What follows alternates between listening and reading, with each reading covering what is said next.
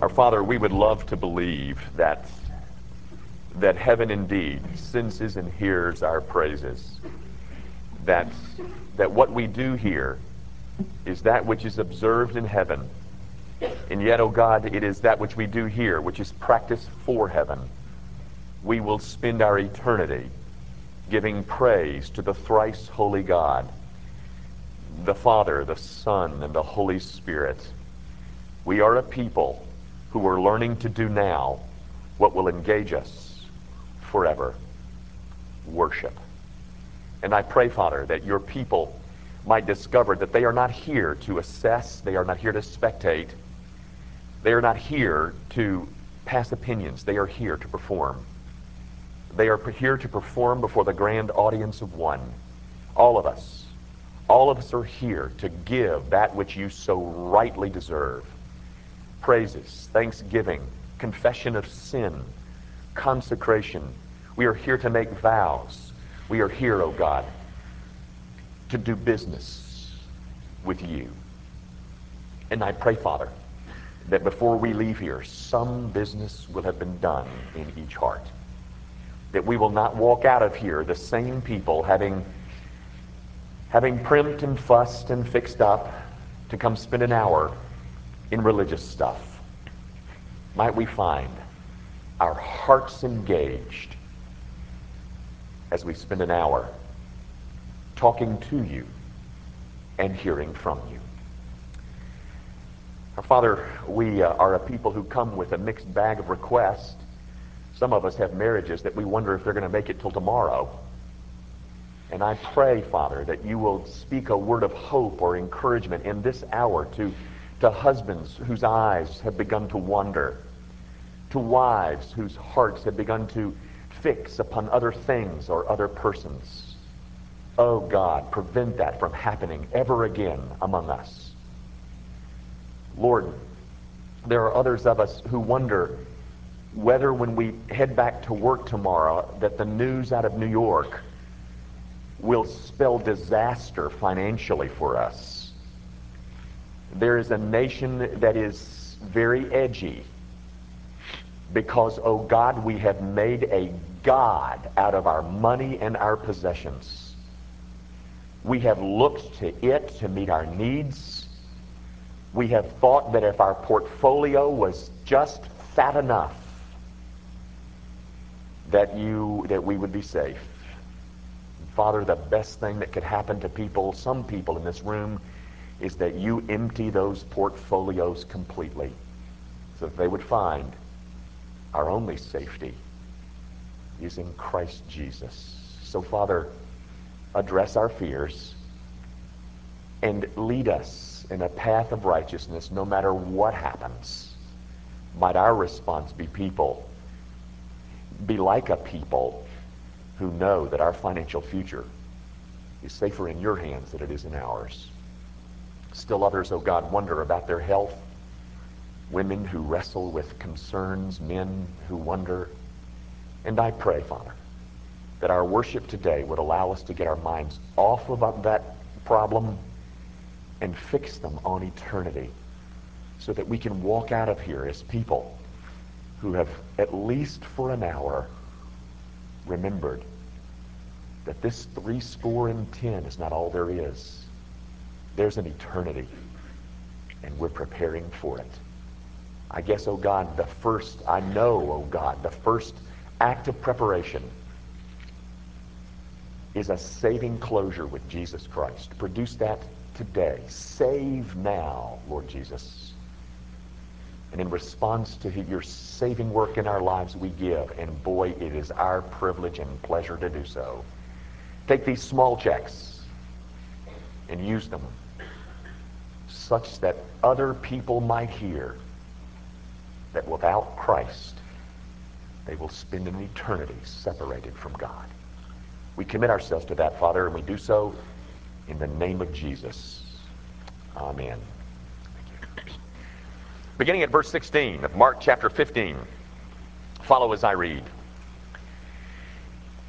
Then the soldiers led him away into the hall called Praetorium. And they called together the whole garrison, and they clothed him with purple And they twisted a crown of thorns, put it on his head, and began to salute him. "Hail, King of the Jews!" And they struck him on the head with a reed and spat on him. And bowing on the knee, they worshipped him. And when they had mocked him, they took the purple off him, put his own clothes on him, and led him out to crucify him. Then they compelled a certain man, Simon, a Cyrenian, the father of Alexander and Rufus, as he was coming out of the country and passing by, to bear his cross. And they brought him to the place Golgotha, which is translated place of a skull. Then they gave him wine mingled with myrrh to drink, but he did not take it. And when they crucified him, they divided his garments, casting lots for them to determine what every man should take. Now it was the third hour, and they crucified him. And the inscription of his accusation was written above, "The King of the Jews."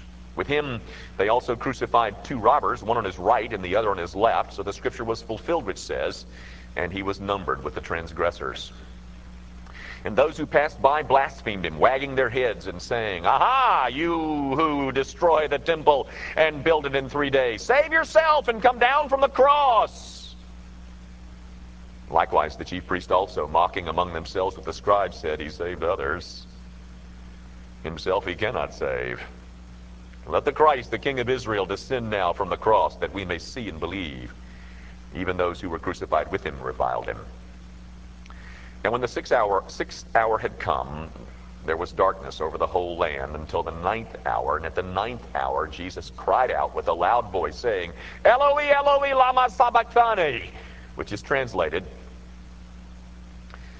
my God, why have you forsaken me?" Some of those who stood by when they heard that said, "Look, he's calling for Elijah." Then someone ran and filled a sponge full of sour wine, put it on a reed, and offered it to him to drink, saying, "Let him alone. Let us see if Elijah will come to take him down." And Jesus cried out with a loud voice and breathed his last. Then the veil of the temple was torn in two from top to bottom. So when the centurion who stood opposite him saw that he cried out like this and breathed his last, he said, "Truly, this man was the Son of God."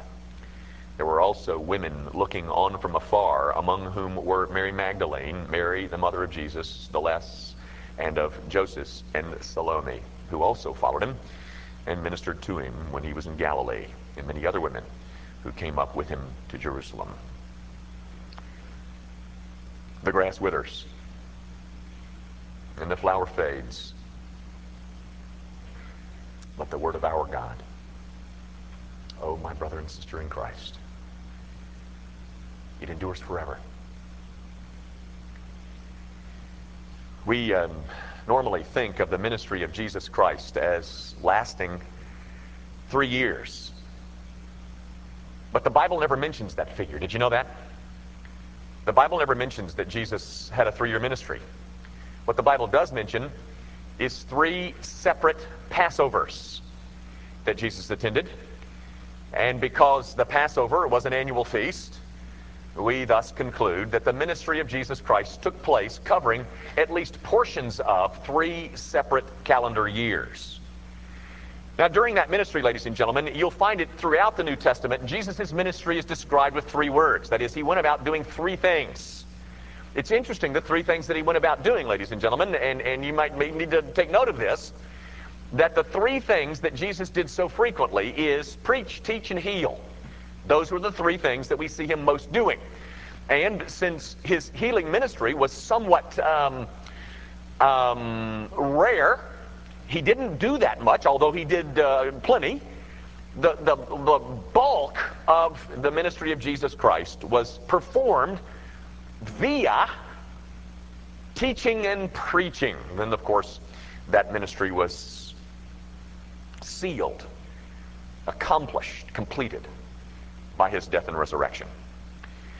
During those 3 years of his preaching and teaching, Jesus turned several places into pulpits that wouldn't have been particularly known as a pulpit. For instance, his first pulpit was a mountaintop where he preached that glorious 3-chapter sermon called the Sermon on the Mount that has benefited us so greatly. He then later turned a synagogue into a pulpit. He preached there from Isaiah, you'll recall, as recorded for us in Luke 4. He preached in a boat. Peter's small boat was pushed out a few yards off the shore of the Sea of Galilee so that Jesus could be heard better. He turned a boat into a pulpit, and then a small homes that he visited. Then even the temple became a pulpit for Jesus Christ. And then he preached finally from an upper room. Finally, I said, I don't really mean that, because really the last pulpit that Jesus mounted was a cross. And from there he preached his final sermon. It had 7 parts to it, ladies and gentlemen. We call it the 7 last words of Jesus Christ. In fact, if you'll read your newspaper yesterday, from yesterday, there are churches all over the city that are having this week a sermon series entitled The 7 Last Sayings, the 7 Last Words of Christ. It begins with, Father, forgive them, because they don't know what they're doing. It concludes with, Father, into thy hands I commit my spirit. 7 sayings from Christ. None of the Gospels include them all. That is Matthew, Mark, Luke, and John. None of them include all 7. You have to gather them up. But by far, or without a question, my favorite is one that is not found in Mark. It's found in John. My favorite part of Jesus' last sermon is the 6th of 7. The 6th thing that he said from this pulpit of a cross. It was when he said, it is finished. Tetelestai. That was the Greek word. Greeks prided themselves on being able to say a lot with a little. Well, here's a classic illustration, ladies and gentlemen. That sentence, that English sentence, it is finished, is comprised of one Greek word, tetelestai. It is a variation of the verb teleo, which means to close or to end. It is found in the perfect. It is found as a perfect participle, which means something which we'll hopefully mention. But gang, in that one word, tetelestai, that Jesus spoke from the cross, in that one word is compressed all of the beauties, all of the excellencies of the gospel. And gang, it is imperative that we understand what is meant. If you are seated here this morning and you do not know the full import of tetelestai, I say to you, ladies and gentlemen, it's very unlikely that you're a Christian. You must know what that means. Let me tell you a little story about the word. It's been told before. I've told it before. In fact, you've probably heard it before. But it does enrich, I think, our experience with the word. 1947 or 1951, somewhere back in there, a small Arab boy was playing around the Dead Sea. He threw a rock into a cave and he heard something break. And went inside that cave to find out what it was that had been broken, and made perhaps the most significant archaeological discovery of the 20th century. You, of course, have heard of the Dead Sea Scrolls. Well, the Dead Sea Scrolls were first found by a little Arab boy who threw a rock into a cave. He went in there and found massive amounts of literature, of documents. They found huge portions of the Old Testament, several copies of the book of Isaiah, and on in terms of copies of the most ancient copies that we had and have now of the Old Testament. Also in there, however, were hundreds and hundreds of what was called bills of lading. Now, I don't know that you know what a bill of lading is. The word that communicates best to me is a receipt. It was a receipt. And written on the bottom of these receipts for a commercial transaction, that is a receipt for a commercial transaction, well, written on the bottom of those receipts was the word tetelestai. The same Greek word in the same person, the same number, the same tense, the same mood as the word that Jesus spoke from the cross. The same word that Jesus said tetelestai in the same person, number, tense, and voice was found on hundreds of receipts in the Dead Sea Scrolls. Now store that away just for a minute, because I need to begin by telling you what "it is finished" doesn't mean. Ladies and gentlemen, when Jesus said "it is finished," it is not some despairing cry of a helpless martyr, some kind of statement of thanksgiving that he was oh so glad that his sufferings were now over. It's finished! This is not some kind of sigh of relief that, phew, my pain is now over. It is finished. No, ladies and gentlemen, it means none of that. What then does he mean? What indeed was finished? To answer that question, go back with me to those bills of lading, those receipts that were found in the Dead Sea Scrolls. What did tetelestai mean on the bottom of receipts found in the Dead Sea Scrolls? Well, it meant paid in full. No more is due. Nothing need be added. Nothing more need be done. This commercial transaction is finished, completed. No more is owed.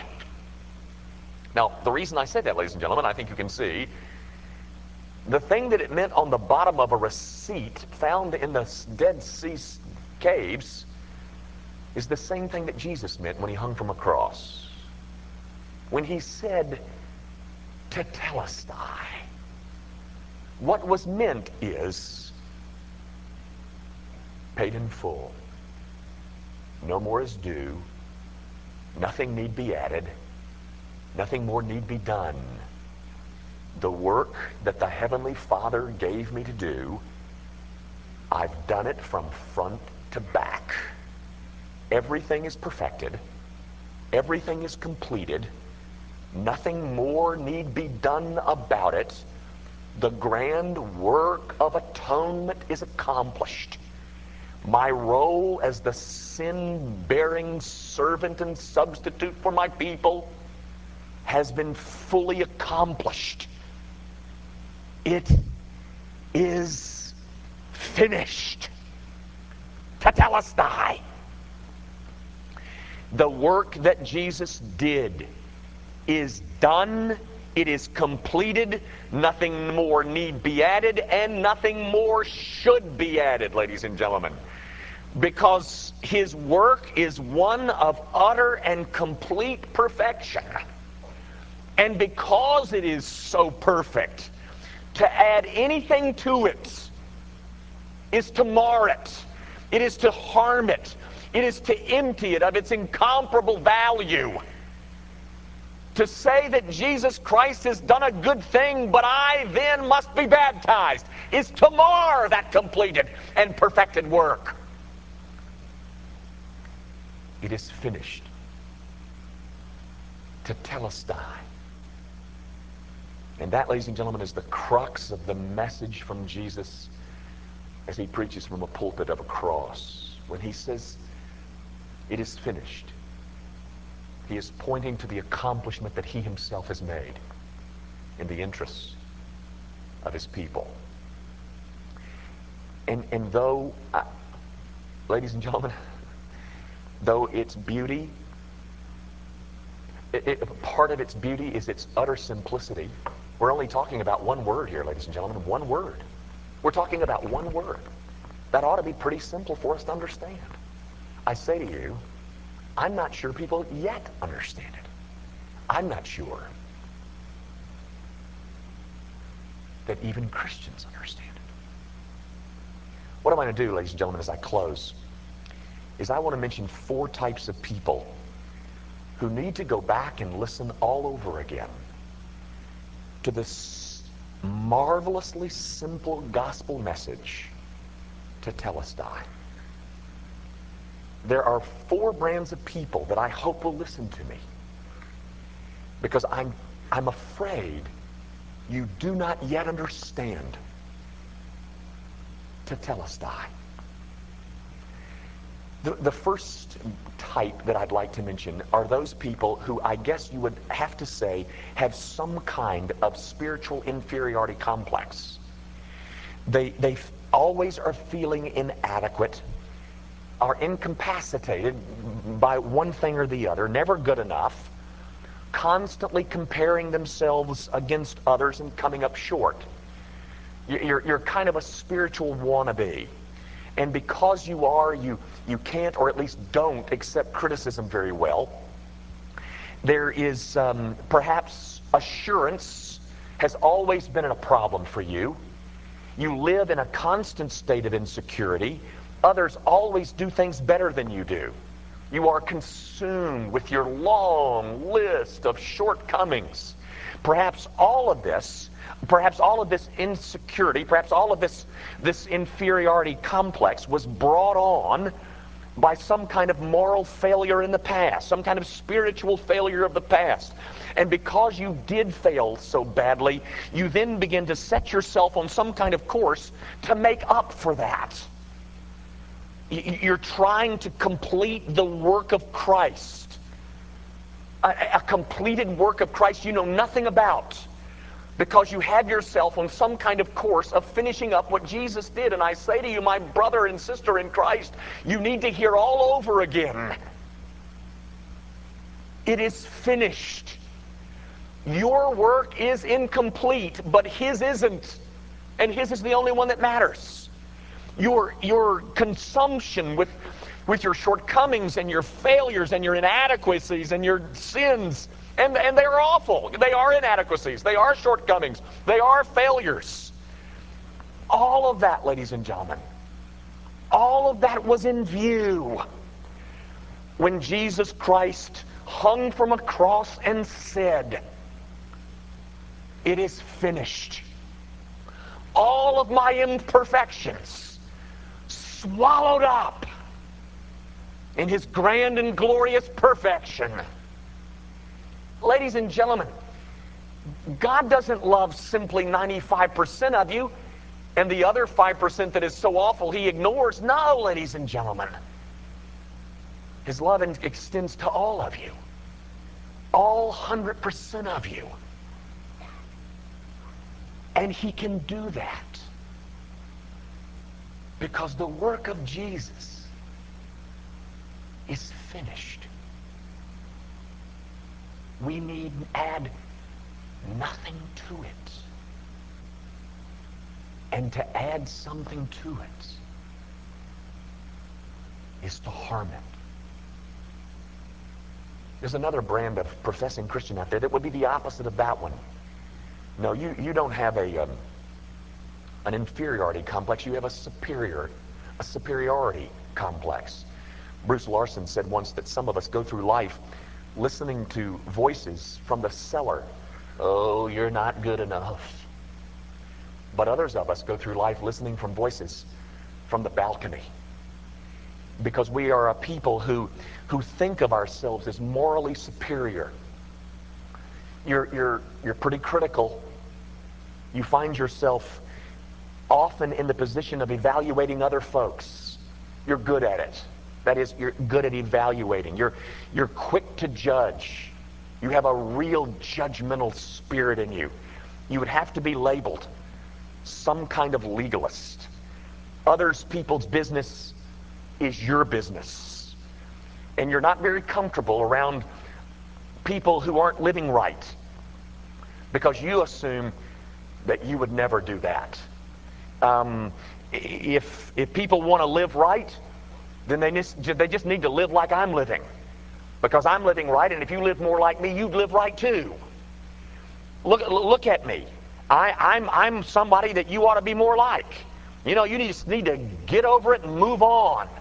And the attitude is that when I measure myself against somebody else, I do pretty good. There's a hard streak in you. And because there's a hard streak in you, you hold grudges. You find submission to authority very difficult. Submission? Why would I submit to them? Who needs them? Because I'm pretty much self-sufficient in and of myself. You have very little need, or see very little need, of a reliance upon Jesus Christ, because you're at the helm of this thing. And I say to you, my brother, my sister, you need to hear, it is finished, but not by you. You need to hear that the work of Christ Jesus for us was a perfect work, and you don't need to be doing God's work for him. All of that which you think makes you morally superior doesn't. And very honestly, none of it's needed, because the work of Jesus Christ is finished. And then there's another brand of professing believer. They're, I don't know what else to call them, but perfectionists. They're addicted to some kind of driven standard. They're obsessive. They look at the world and they say, the world's a mess, and God needs my help to go fix it.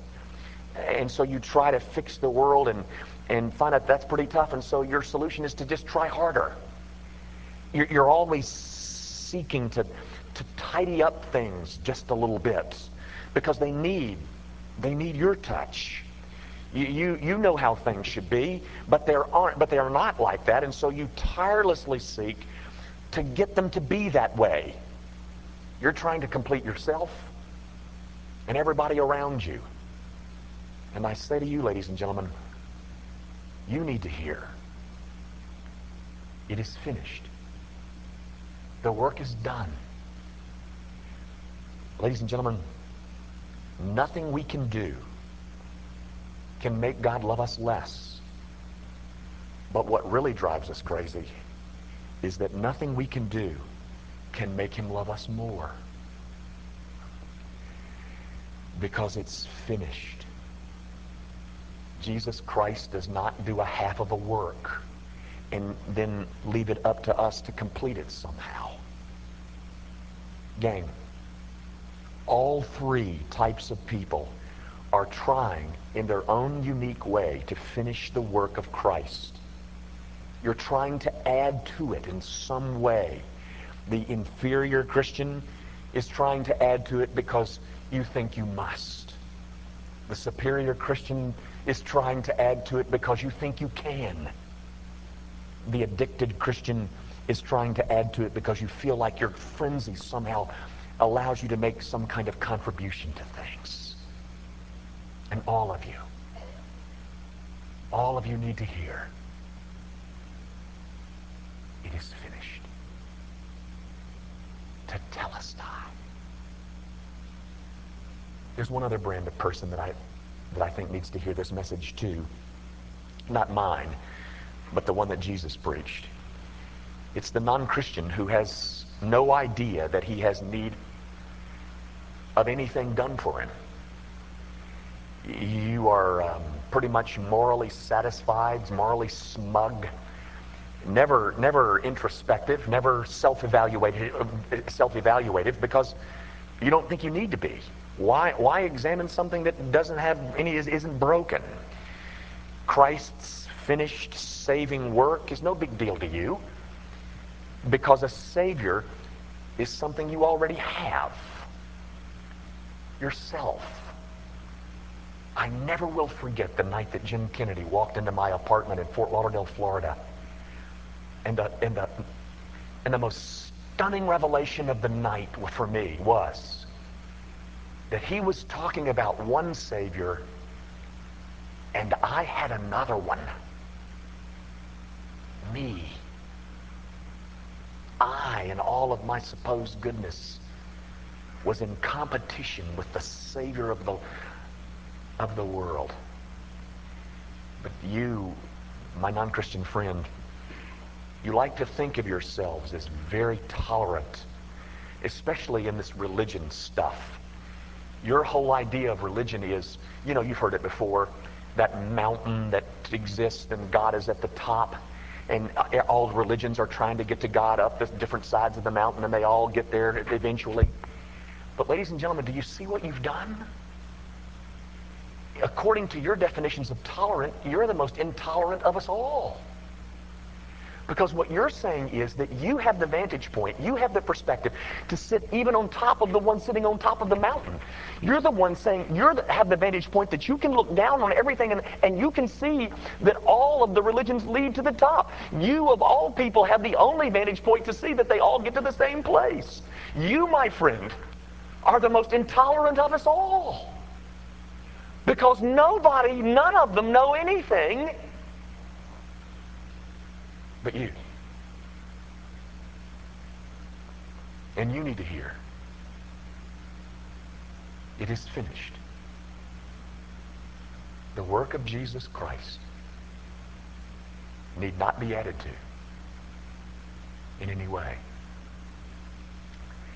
I ran across a story in one of the books that I found on the 7 last words of Jesus. It was by a Dr. Anderson Berry, and I never heard of him before, but he tells a story about Queen Elizabeth. I thought it was fascinating. Not the Queen Elizabeth that's still alive. The Queen Elizabeth that ruled England from about 1545 to 1603. The one that defeated the Spanish Armada and that whole thing. Well, she was indeed the leader of the European world, the leader of the idol of society, and the leader of European fashion and the envy of at least half of the world.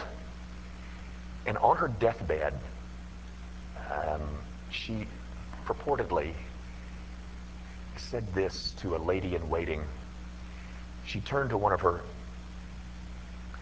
female couriers and said, "Oh my God, it is over. I have come to the end of it. The end.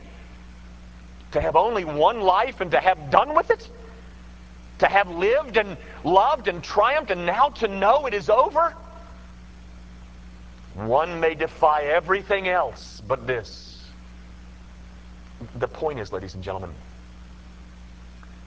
it could not be said in any way that she had finished anything. And yet, compared to the work and the person of Jesus Christ, the one who said, "I have glorified thee on earth, I have finished this work which you have given me to do," he's the one who said, "It's finished." Oh, yes, your work is incomplete, but his isn't. And his is the only one that matters. There is a tradition that states that when Buddha, of course the founder of Buddhism, when Buddha died, that he had 3 dying words. Here they are. Strive without ceasing. Ladies and gentlemen, all religion tells you, strive without ceasing. It is only Christianity that calls us to rest. To rest in the finished, accomplished work of Jesus Christ. Because you see, that work is a perfect work. To my audience, I say, be still.